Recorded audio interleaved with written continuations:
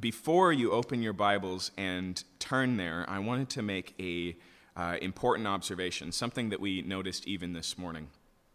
We are at the 1 or 2 Sundays of the year, you may have noticed, where the sun is not in our favor for a morning service, right? And so we have this big, beautiful sun shining through the windows, which is as it should be. That's why the windows are there. That's why the building faces this direction. It's supposed to be, in a sense, symbolic, transcendent. But you slap lyrics up for the songs that we're singing right next to it, and it becomes a difficulty. The reason why I mention that is because there's this problematic portion of our experience as human beings. And we saw it in force, and we're about to experience the other half of it right now. Here's what it is. If you have been with us this morning since the beginning, James opened up talking about the importance of daily proclaiming God's faithfulness. And then we sang these songs that are about how beautiful and how glorious and how great God is. And now, as we transition to a passage that's not just practical, but is dealing with an issue that most of us would rather not talk about, divorce, it's easy to keep those two things separate. It's easy to feel like, at the very least, the sun was just distracting us from the reality of the practical, but in actuality, those two things have to be kept together. We cannot understand the what of this passage this morning if we forget the who. And so you have to keep in mind as we look at these issues, especially in a culture that already has very clear answers on what divorce is, when divorce should happen, how to view all these things, to keep in mind who's behind this message, to keep together the God who is glorious, who has our best interest in mind, who gives his laws not arbitrarily, but because he loves us and because it's the best. All of these things, we have to be able to hold on to that as we look this morning. So with that being said, if you've got a Bible this morning, please open it up to 1 Corinthians chapter 7. If you don't have a Bible, there should be one tucked in the back of a pew nearby. And you can use the index at the beginning to find the New Testament book of 1 Corinthians.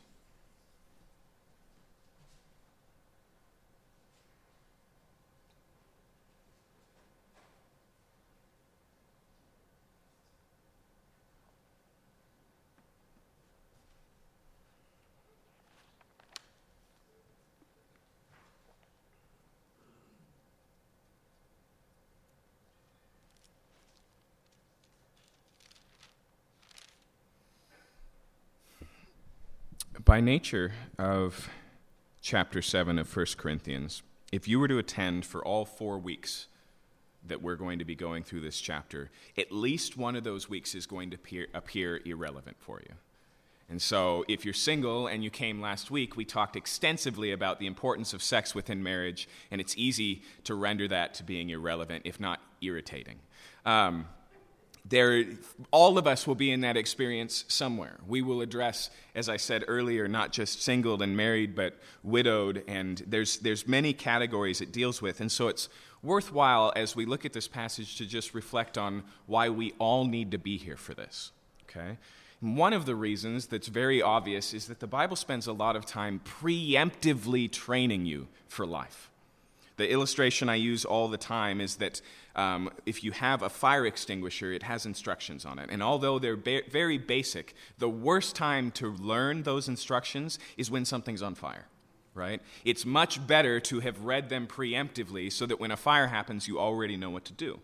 And so for some of these things that we're going to cover this morning that might not apply to you now, they may very well apply to you later, okay? The other reason why this is important and why we all need to get together for this is because the Bible sees the Christian life as a community happening. In other words, even if you're single, you have a role to play in the lives of the married people of our church. If you're married, you have a role to play in supporting the lives of the singles in our church. The New Testament, in fact, makes a great emphasis on the church's role in taking care of widows. And so these passages are important because they're important to others in our congregation, okay? The other reason why these things are important for all of us to learn is as we saw last week, the realities of sex and marriage, the realities of the haves and the have-nots across the board in Scripture always point towards something bigger, even though our experiences may be different in them. For example, some of us will live a wealthy life and some will live a poor life. Some will live a healthy life and some will struggle with the difficulties of living in a fallen and broken world and disease and these things. Some will experience the goodness of marriage and some will experience the goodness of singleness, and both of those goodnesses come with another side. But all of them God uses in his word to point forward to something greater, point forward to something more important. And so somewhere in your life, the haves are reminding you that what you have is not enough, okay? And any of us who are married recognize the fact that even the idealistic way the scriptures talk about marriage feels distant to us.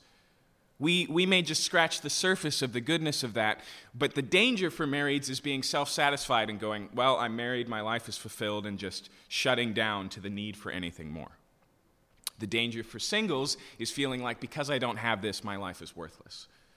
But the reality is the same. Both of those realities can and should point us beyond to the fact that God has these things built into human life because their ultimate fulfillment, their final goal, not only will all of us as Christians experience it, whether you had practice in life or not, whether you had experience or not, but none of us will experience it fully until the consummation of all things, until it's all brought together. And so, all of that to say, it may sound irrelevant.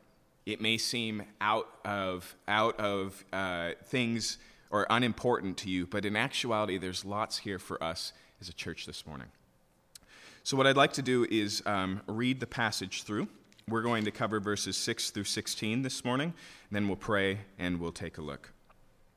Paul, writing to the church in Corinth here in verse 6, says, "Now as a concession, not a command, I say this. I wish that all were as I myself am, but each has his own gift from God, one of one kind and one of another. To the unmarried and the widows, I say that it is good for them to remain single as I am. But if they cannot exercise self-control, they should marry, for it's better to marry than to burn with passion. To the married I give this charge, not I, but the Lord. The wife should not separate from her husband, but if she does, she should remain unmarried or else be reconciled to her husband. And the husband should not divorce his wife. To the rest I say, to the rest I say, I, not the Lord, that if any brother has a wife who is an unbeliever and she consents to live with him, he should not divorce her. If any woman has a husband who is an unbeliever and he consents to live with her, she should not divorce him. For the unbelieving husband is made holy because of his wife, and the unbelieving wife is made holy because of her husband. Otherwise your children would be unclean, but as it is, they are holy. But if the unbelieving partner separates, let it be so, in such case as the brother or sister is not enslaved.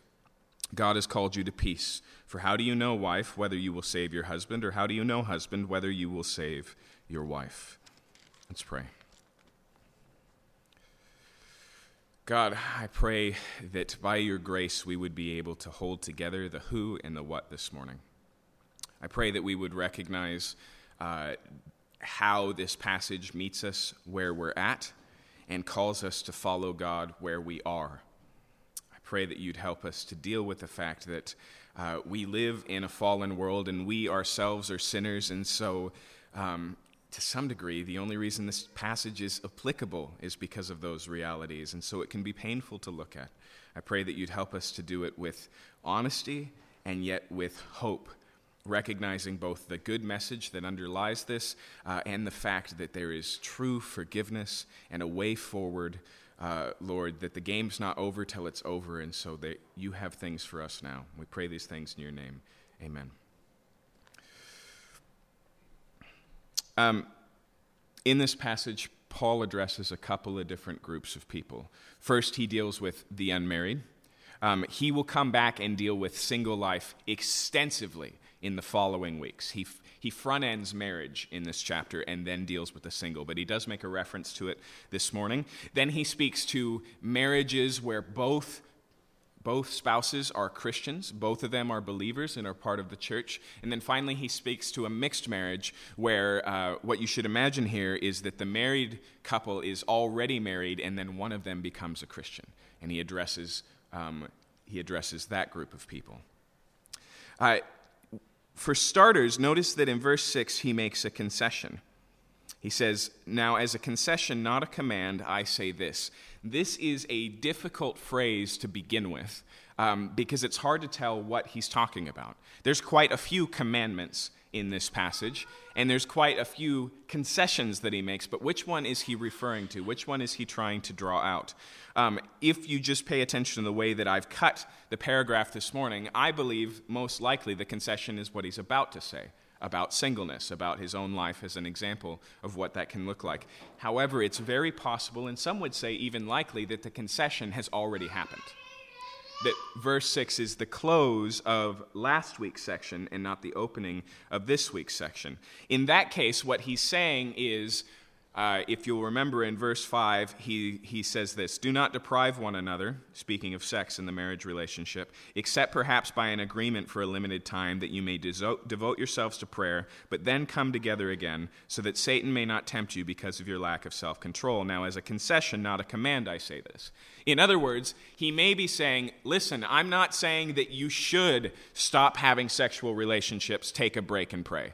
He's trying to be clear, if you were with us last week, on the importance of this reality, and so he wants them to understand, even this, I'm making an allowance, that if this is something you feel is necessary, go ahead and do it, but I'm not telling you should do it. If you understand what's going on in the Corinthian church, his reasoning for that makes sense. It's basically this. The Corinthian church had decided that sex was not just gross, but was some sort of lesser reality to be avoided if you really wanted to live the good life. And so here, he may be just drawing the line as clear as possible and saying, I am still wholeheartedly not in that camp. But I will make a concession that maybe this is appropriate for some couples. Okay, that's a possibility, and I think it's a good one.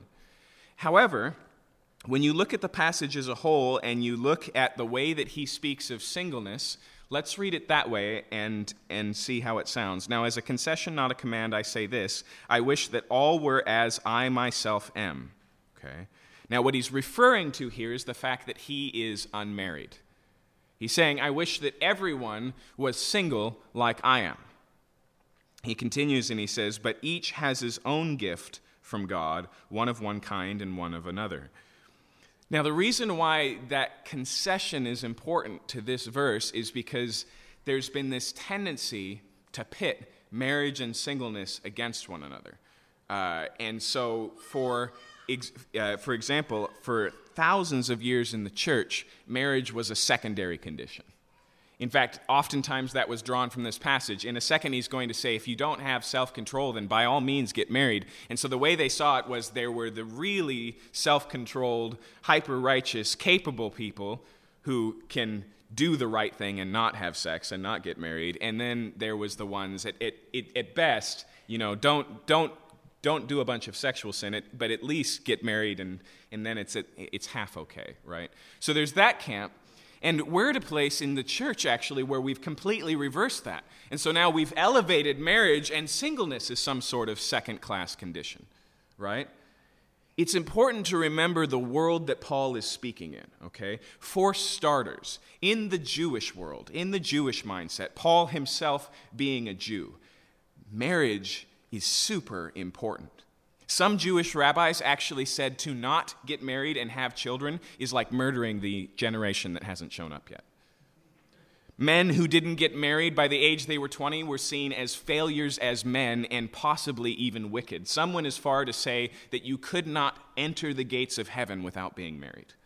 And one of the reasons this is the case is because for Israel, the promise was always built into their children.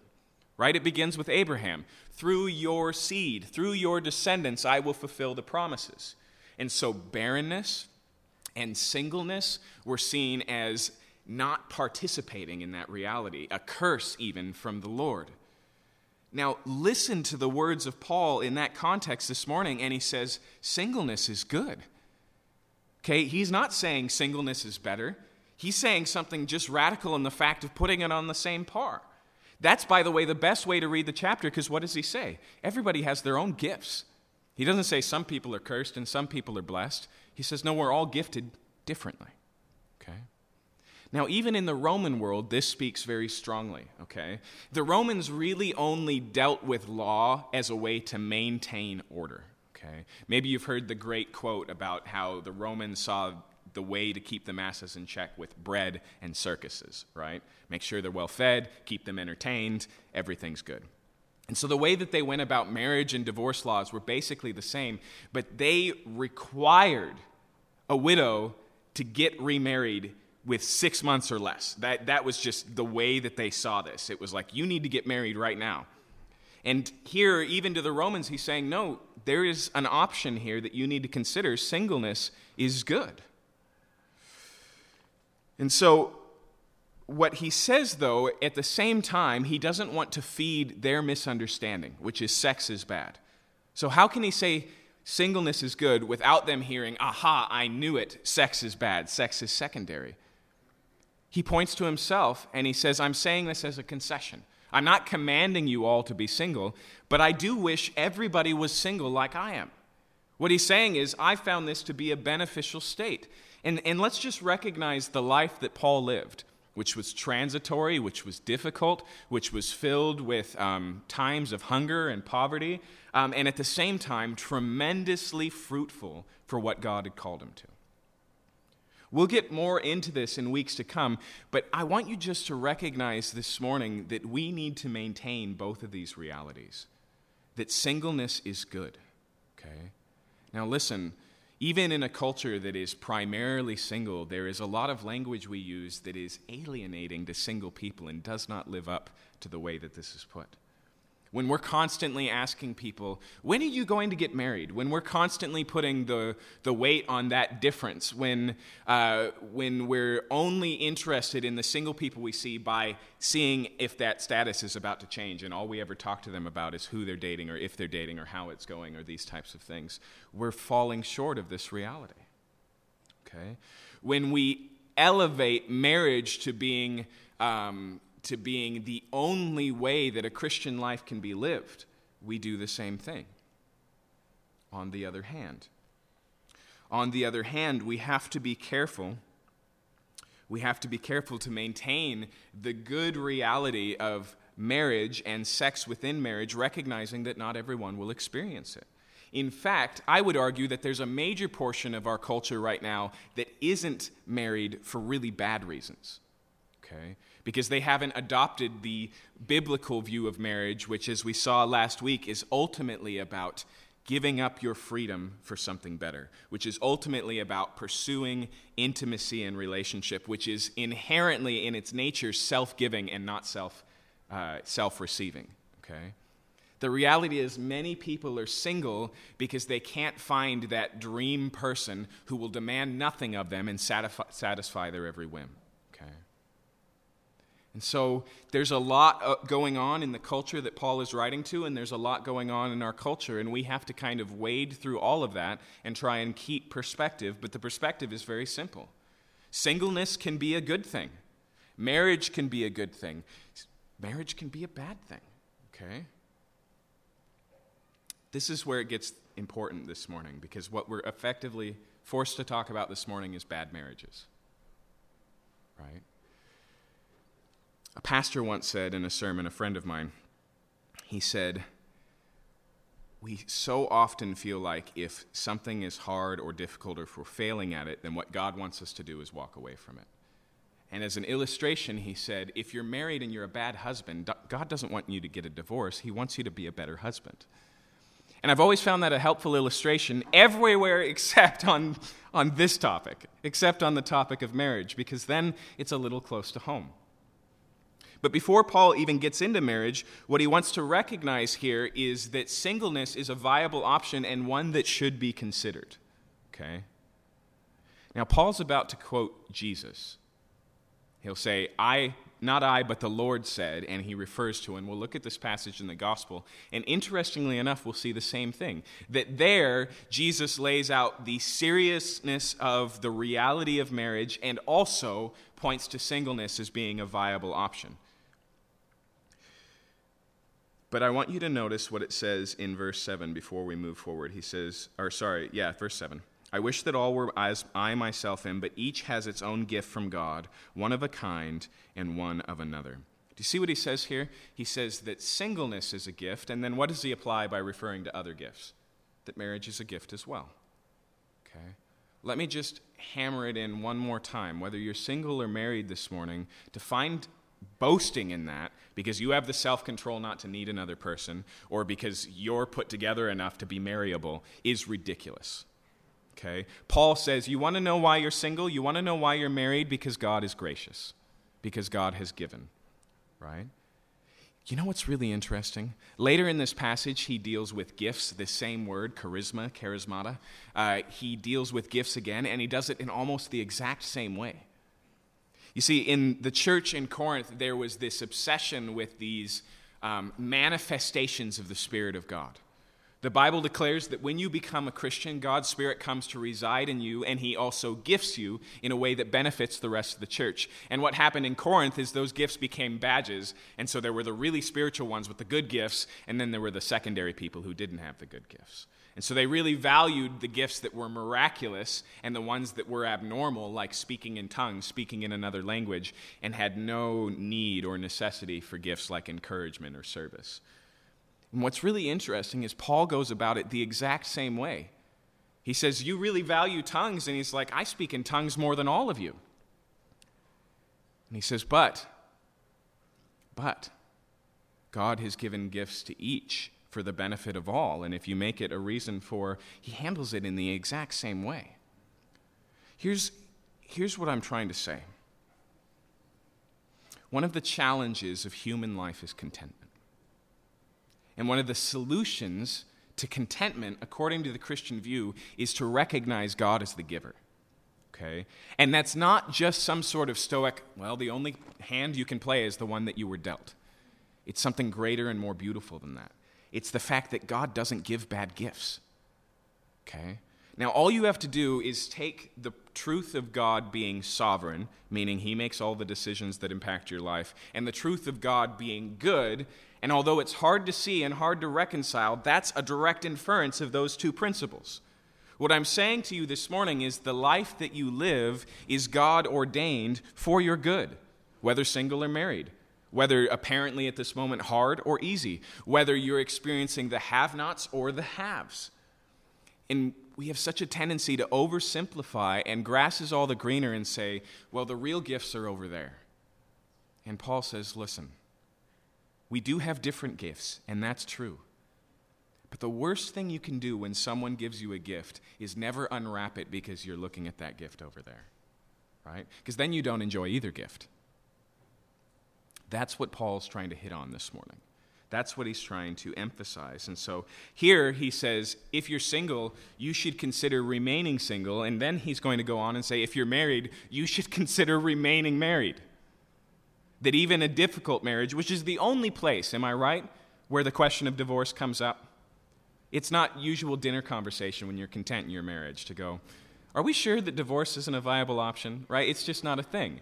If he's talking to this, he's talking to disgruntled marriages, but the reason he starts on the single side is because marriage, even a hard marriage, even a marriage to an unbeliever, is a gift because it's God ordained and he has a plan for it. Now, there's one other thing that I want to lay on the tracks before we move forward because it will be hard. I know it will be hard for some of us to go through these things because our lives are full of problems.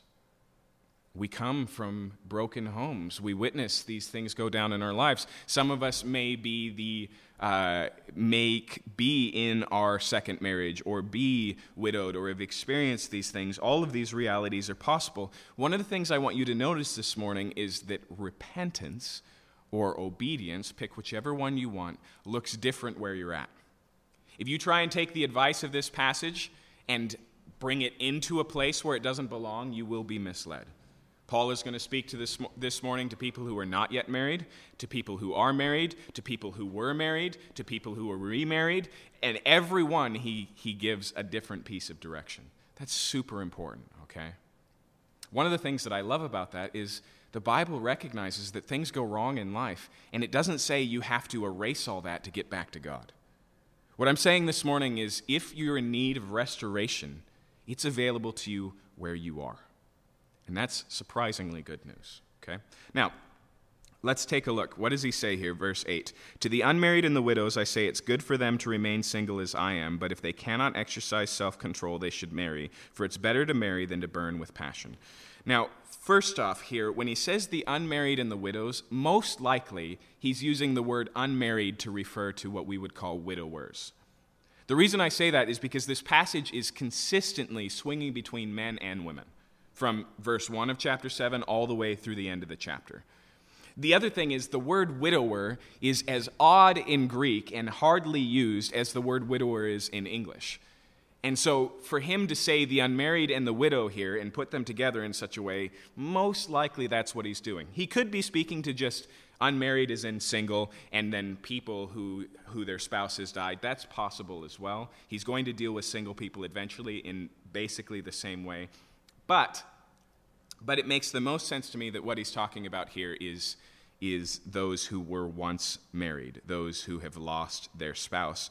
And he says, it's good for them to remain single as I am. However, if they cannot exercise self-control, they should marry, for it's better to marry than to burn with passion. Here's what he's saying.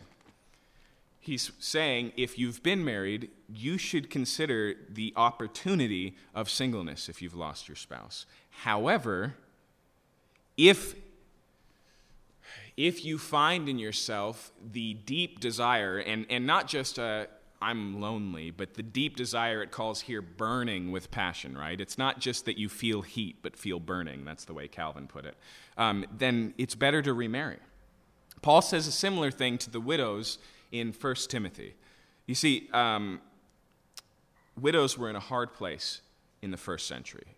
And the reason is because if they had no husband who was employed and no sons to take care of them, they really didn't have a way to make a living. You wouldn't find widows in Paul's day getting a job at McDonald's to get by. Those opportunities just didn't exist.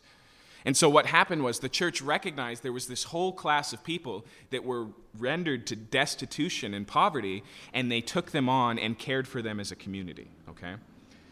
And Paul is talking to a church in Ephesus in the letter to Timothy where this is going on, and he's trying to give them guidance on who to put on that roster, who to adopt as a church widow and take care of. And he lays a bunch of things on the table. But one thing he does say, he says, if they are young and widowed, in other words, if they're in their 40s, they should probably pursue getting married instead of taking them on this role.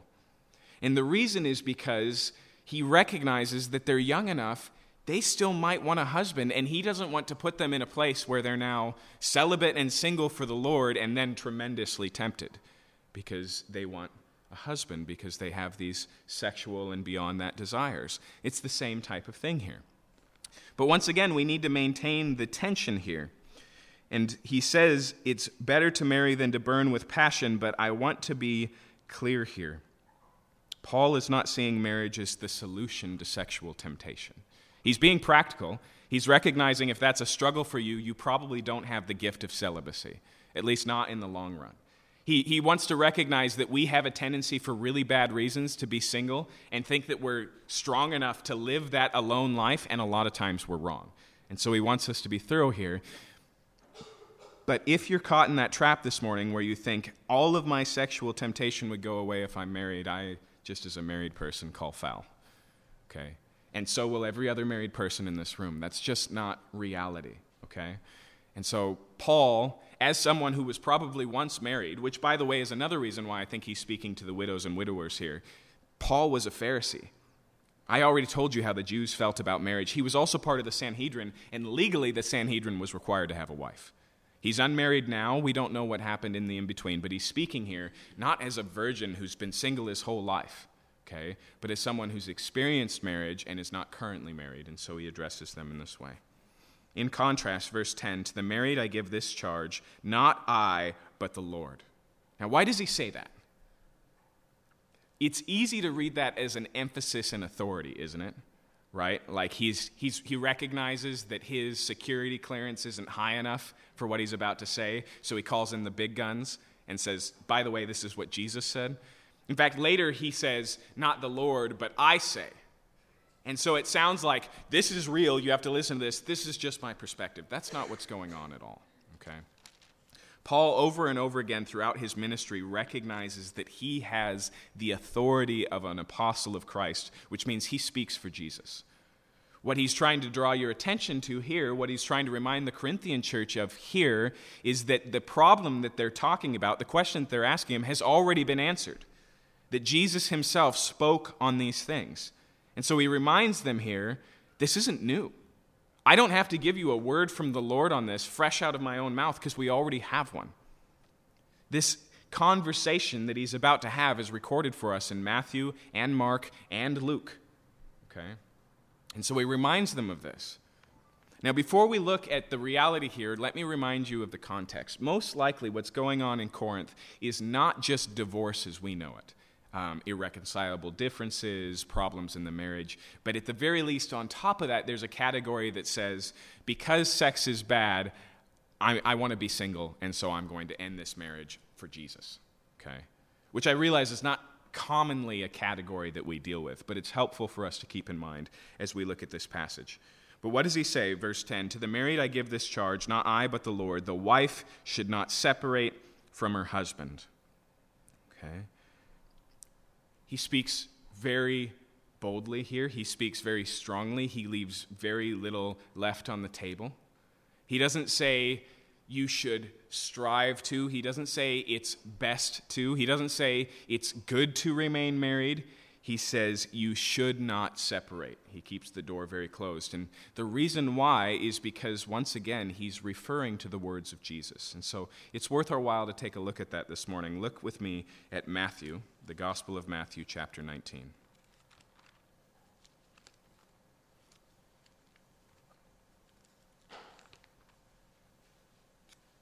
As I mentioned, we find similar passages in Mark and Luke. The reason I'm drawing your attention to Matthew this morning is because Matthew also deals with singleness. It contains a conversation that Jesus has, a follow-up conversation that Jesus has with his disciples on singleness. And so it seems to me to be the one that Paul is thinking of. So here in Matthew chapter 19, starting in verse 1. Now when Jesus had finished these sayings, he went away from Galilee and entered into the region of Judea beyond the Jordan, and a large crowd followed him, and he healed them there. And the Pharisees came up to him and tested him by asking, is it lawful to divorce one's wife for any cause? He answered, have you not read that he who created them from the beginning made them male and female, and said, therefore a man shall leave his father and his mother and hold fast to his wife, and the two shall become one flesh? So they are no longer two, but one flesh. What therefore God has joined together, let not man separate. And they said to him, why then did Moses command one to give a certificate of divorce and send her away? He said to them, because of the hardness of your heart Moses allowed you to divorce your wives, but from the beginning it was not so. And I say to you, whoever divorces his wife except for sexual immorality and marries another commits adultery. The disciples said to him, if such is the case of a man with his wife, it's better not to marry. But he said to them, not everyone can receive this saying, but only those to whom it is given.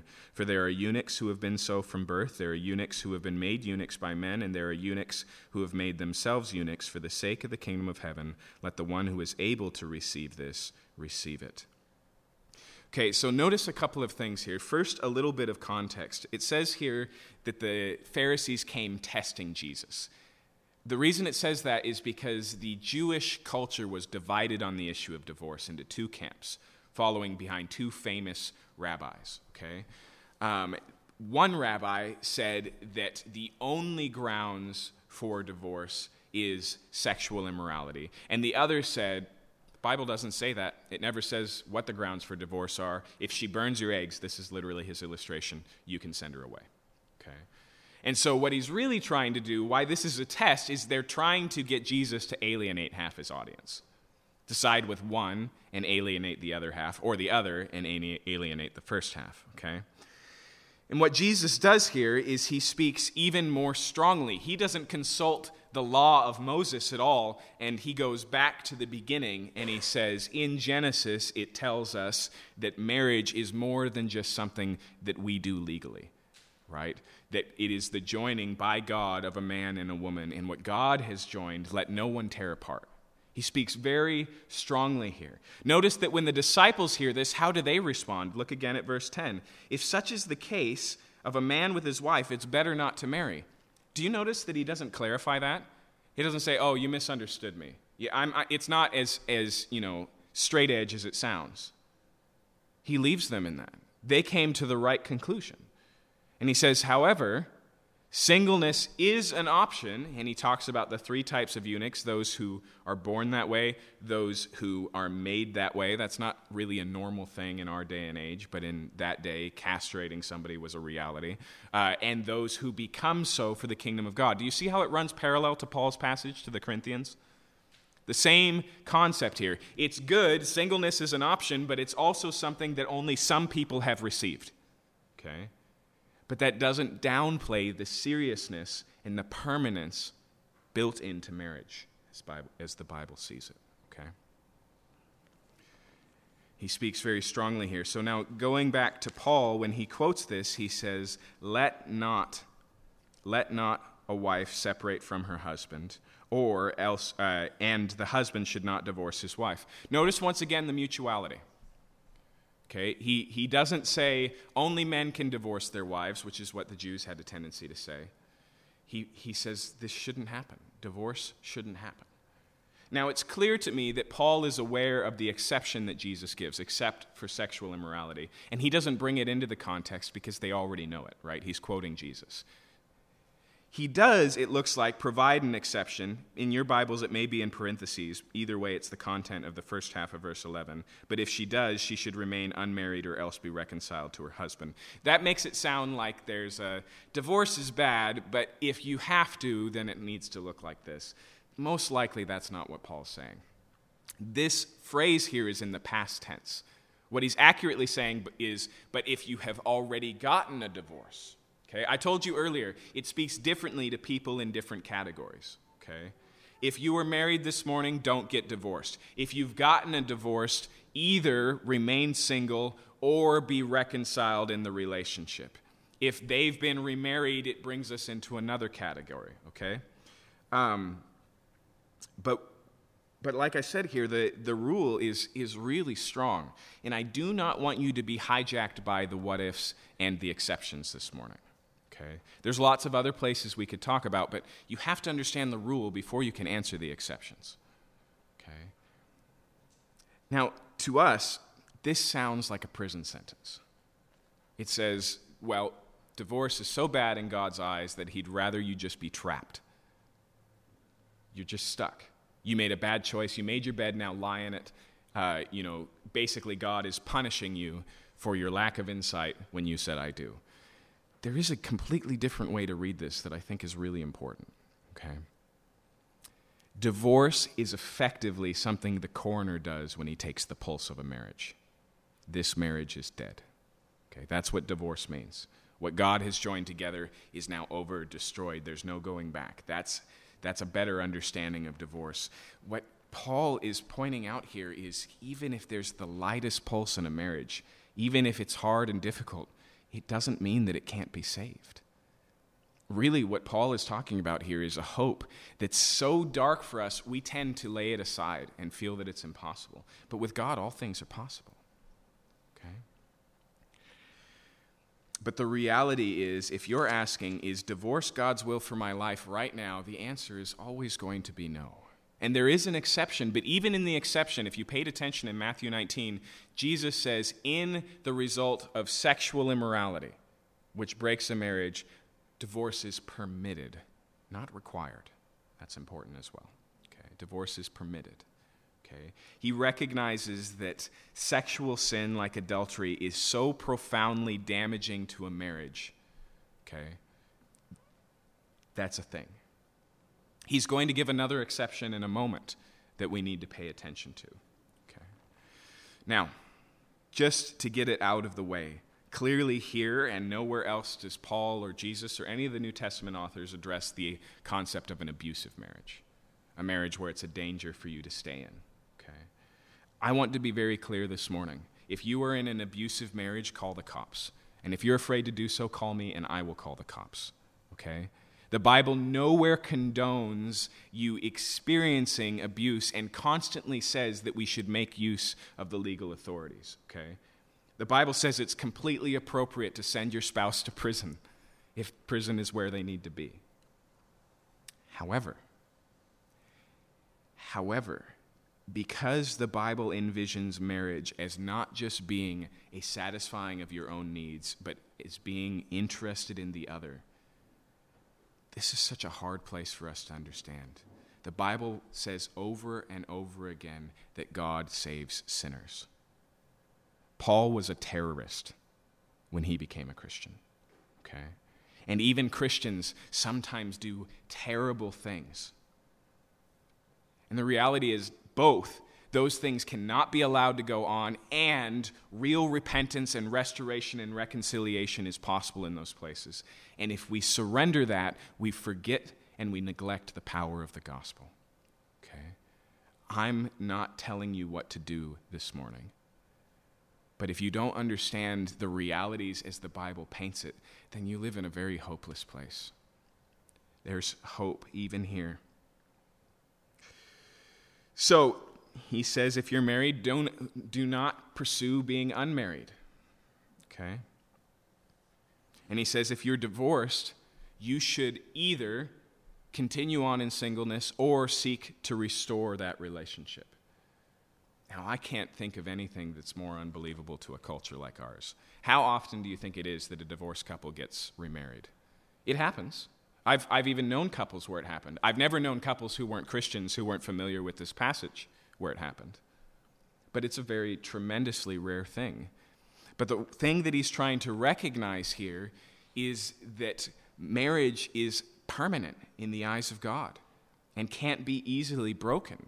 Jesus says in the Mark version of that gospel, anyone who marries a divorced person commits sexual immorality. Now, when you put that with the exception we read in Matthew, sexual immorality is already there, it's already present. And so I would add to this that if you are divorced and your spouse gets remarried, there's no going back. In fact, Deuteronomy 24 says that specifically, that it's an abomination to try and take back your spouse who's now married someone else, for obvious reasons, right? Trying to restore a relationship by destroying another relationship doesn't make any sense. Now, he comes to what I think is a really interesting exception and a really interesting case study that helps us to reflect on the whole of this. He does this in verse 12. To the rest I say, I, not the Lord, that if any brother has a wife who's an unbeliever and she consents to live with him, he should not divorce her. So first he says to the rest. It's pretty clear here that the Corinthian church had questions about marriage, and Paul puts them in two categories. One's where both spouses are Christians, and we've just read that passage, and one where part of the marriage is an unbeliever, a non-Christian, someone outside the church. Now, we can take a pretty good guess at how the Corinthian church would have viewed this. They would have thought things like, oh man, even if sex within marriage with a Christian is okay, surely it's not okay with a non-Christian. And so the best thing you can do is just sever that relationship. In fact, we know in a previous letter that Paul said to them, do not associate with the sexually immoral or the idolaters. And so maybe they saw this as being obedience, that my life is so drastically changed as a Christian, I need to sever this relationship. I'm not to associate with people like this. That's what makes this advice needed for the Corinthian church. He says, I want to clarify here. Now, he adds here, I'm speaking instead of Jesus because Jesus didn't talk about this. And the reason is very simple. A mixed marriage in Israel, not a thing. Absolutely not a thing, okay? And so Paul is addressing a church in Corinth where this is happening, where people are becoming Christians and where their Gentile spouses still worship the gods of Corinth or these types of things. And so he addresses it. And he does so in what I still feel is a very surprising way. He says, maintain the marriage. Listen to his reasoning. He says, if your spouse consents to continue the marriage, you should not divorce them. Verse 13. If any woman has a husband who's an unbeliever and he consents to live with her, she should not divorce him. Why? For the unbelieving husband is made holy because of his wife, and the unbelieving wife is made holy because of her husband. Why does he use that phraseology? Clearly what Paul is saying here is not, well, don't worry, your spouse gets a free ride. They're saved because you are. That's clearly not what Paul is talking about. Why does he use the word of holy and later the word of clean and unclean? Because that's how the Corinthian church was thinking. They were thinking, oh, you're married to a non-Christian, your marriage is defiled, right? You're living in the same house with, you're living your life together with, and so he's constantly dirtying your relationship with the Lord. And Paul turns it on his head and he says, no, the marriage is made holy because there's a Christian present in it. It's sanctified. It's set apart for this reason. And the reason is very simple, okay? Because when a spouse in a marriage becomes a Christian, like it or not, Jesus enters into that house, okay? The marriage now has another component to it. It's not a fully agreed upon component. It's not a shared component, which, by the way, makes it very difficult. The Roman culture saw it as a horrible thing not to worship the gods of your spouse, and basically it was part of their premarital counseling. Okay? And you can imagine, can't you, the strain that this would put on a relationship? Because there are things that your spouse used to do that they will no longer do. And there are ways your spouse used to think that they would no longer think. As I was reading through commentaries on this passage, I found one pastor who had spoken to a non-Christian man who just said, she's no longer the wife that I married. And that reality is a true one, okay? I am not who I was before I was a Christian. And every once in a while, I'll interact with somebody from high school, and they have no way to draw a line from point A to point B in my life. I'm as if I'm a different person, okay? And that does bring a new dynamic into marriage, and Paul says, from a Christian perspective, that's a good dynamic. It makes the reality and the goodness and the power of Christ unavoidable because now you live with him. You've gained another roommate, right? And so he says it sanctifies the marriage. Is that a hard calling? Absolutely. I've known many, many people since I've been involved in ministry whose spouse weren't believers. I've known many women who I never met their husbands because they never came to church. And I've talked with them deeply, and I know the difficulty of that relationship. I know how hard that is. But Paul here says, not just divorce is not an option. He says if they're willing to stay, he says something better. He says, this is an opportunity. This is a way to love your non-Christian spouse.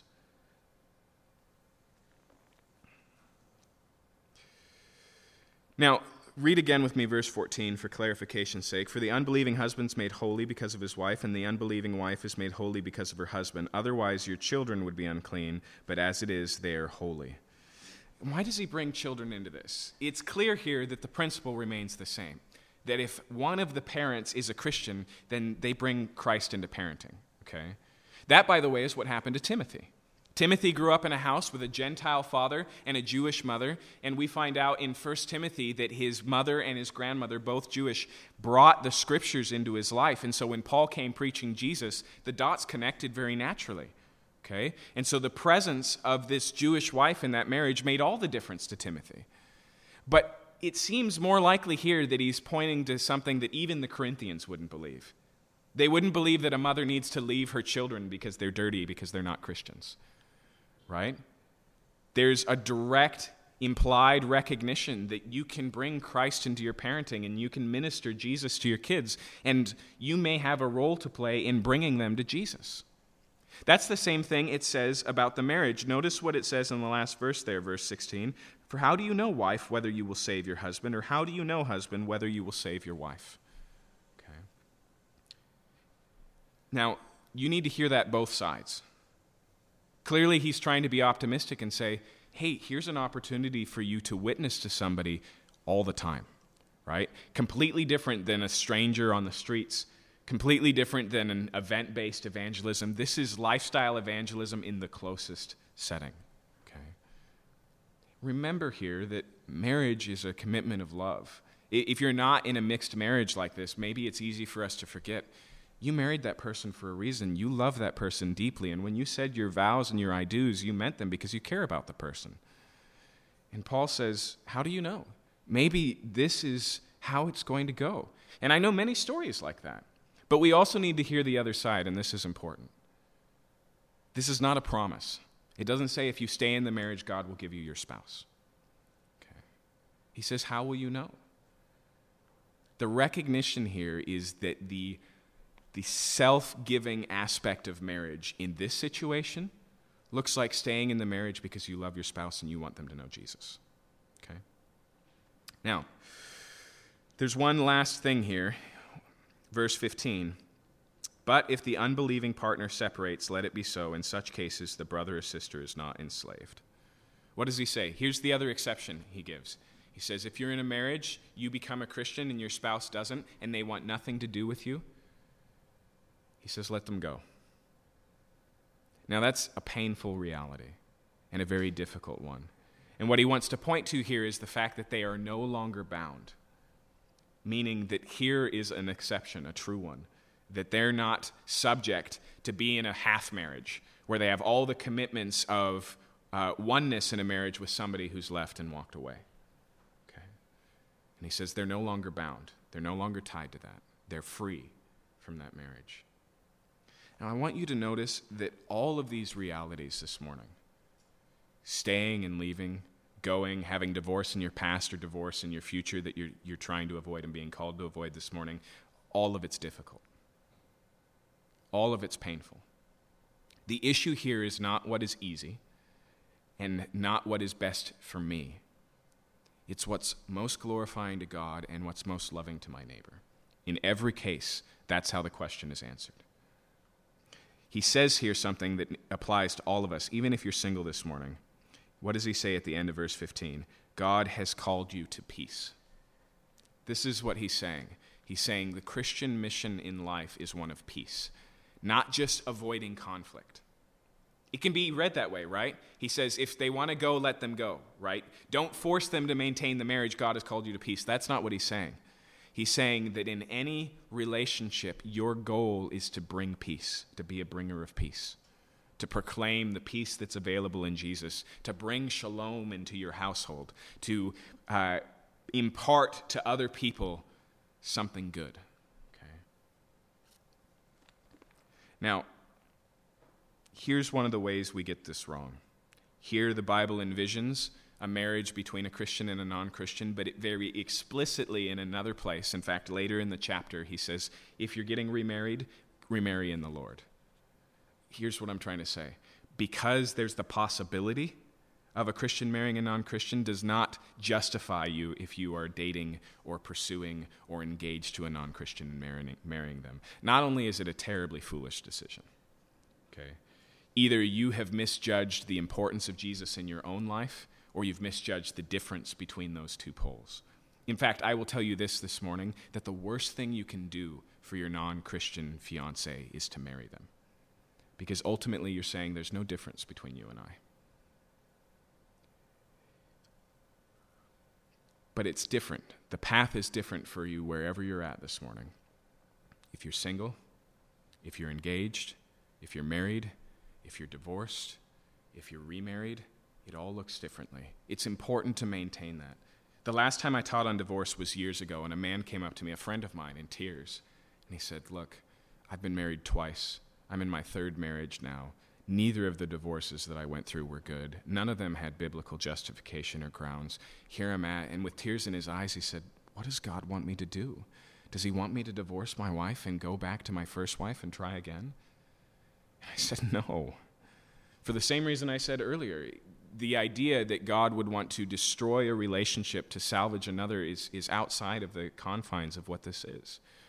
But one of the beauties of this passage that's easy to miss is wherever you're at, you can follow God right now. There's forgiveness available. On top of that, whatever you haven't achieved yet, haven't gotten to, don't use that as an excuse and go, well, there's always a time to pull the ripcord. I'll go ahead and get the divorce because I know it's the wrong thing, and then God will forgive me and I'll live the life of a single. I've been trying to live single and I can't do it, so I'm going to get married again. And right, you'll always be in a place to look towards tomorrow, and the reality is obedience never happens tomorrow. And it's a hard word to hear, but Jesus says, he who's faithful in little will be faithful in much, and he who's faithful or not faithful in little will not be faithful in much. Obedience tomorrow is never easier than obedience today. But why is it such a big deal? Okay, practically, first and foremost, and even if you can't see it in your own decisions and you're tempted towards divorce this morning, you know it in the other divorces you've experienced, it's because divorce is terribly damaging. It's so destructive. Without raising hands this morning, how many of you can testify to what your parents' divorce did to you? And in a relationship as well, we have this terrible tendency as human beings to think, all I need to change is my circumstances and I'll be a better and happier person. And the Bible says, no, the greatest struggle you have towards betterness and happiness is internal, and you'll take it into your next relationship. And there's a sense where if you can't find happiness single, you won't find it married.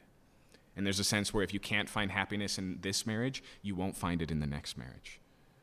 I know I'm overplaying my hand there, and there's serious realities, and there's a lot in a marriage that you don't do because the other person is not you, right? All of those things are true, but it doesn't change the importance of this dynamic. And I've said it so many times, I don't know why it's constantly on my heart, but the Bible believes and recognizes that you can be a good spouse and find deep satisfaction and growth in a bad marriage to a bad spouse. But it's important for not just practical reasons. The Minor Prophets, one of them says that God hates divorce, and one of the reasons is because it's so destructive. But there's another reason, okay? It's because God intentionally designed marriage to say something about himself and the relationship he wants to have with people.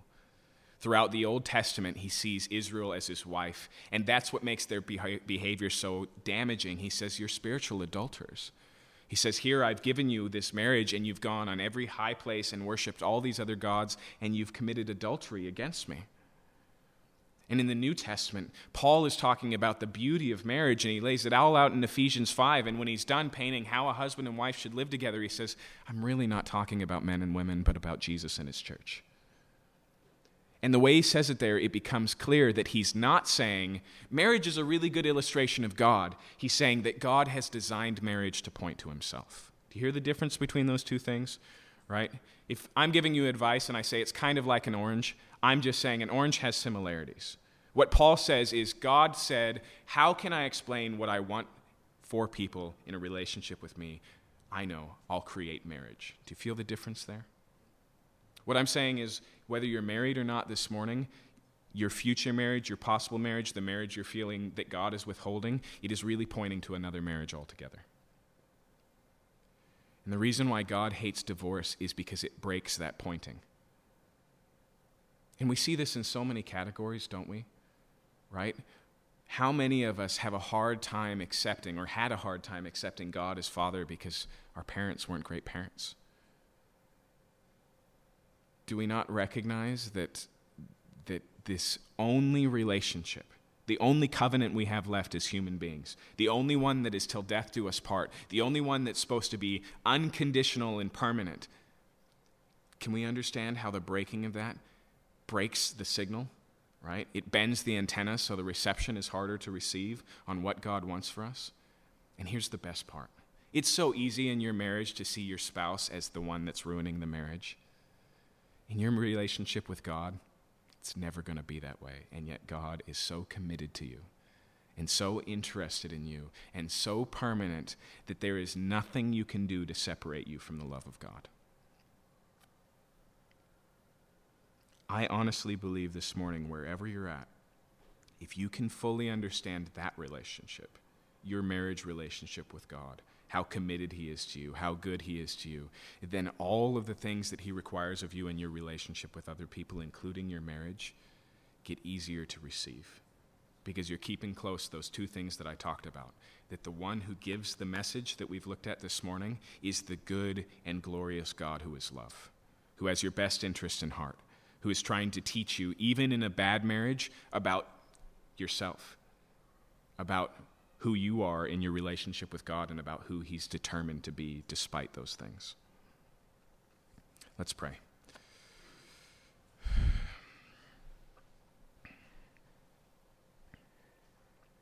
Father, we have to confess. We stand with your disciples and we just say, if this is the case, then maybe it'd be better to be single. If this is the reality of what's required, it's too much for us. But we thank you for the reality that we don't have to do this alone. That when Christians are married, whether they're both married or one of them, that you're present and working in the marriage. that you can bring good things out of hardness, that you can bring good fruit out of barren soil, that you can do above and beyond what we would ask or think. And I pray that we would be a people of hope that recognizes that even these circumstances, even these difficulties, even though life hasn't gone my way and I'm shocked at where things are, even here, God can do good things, and look to you humbly and obediently to see those things happen. I pray for any who are here this morning who don't know you, who aren't in a relationship with you. I pray that they'd be able to hear the message, the reality that while they were far from you, while they were sinners, while they stood in rebellion against you, you went through all of the difficulty of securing a permanent and unbreakable relationship.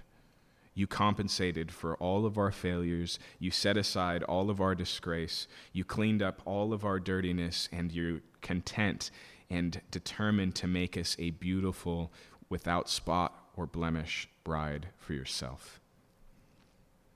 I pray, Lord, that we would connect the dots this morning between the goodness and the transcendence and the beauty of God and the practical reality of what that looks like in a difficult and broken life. We pray this in your name. Amen.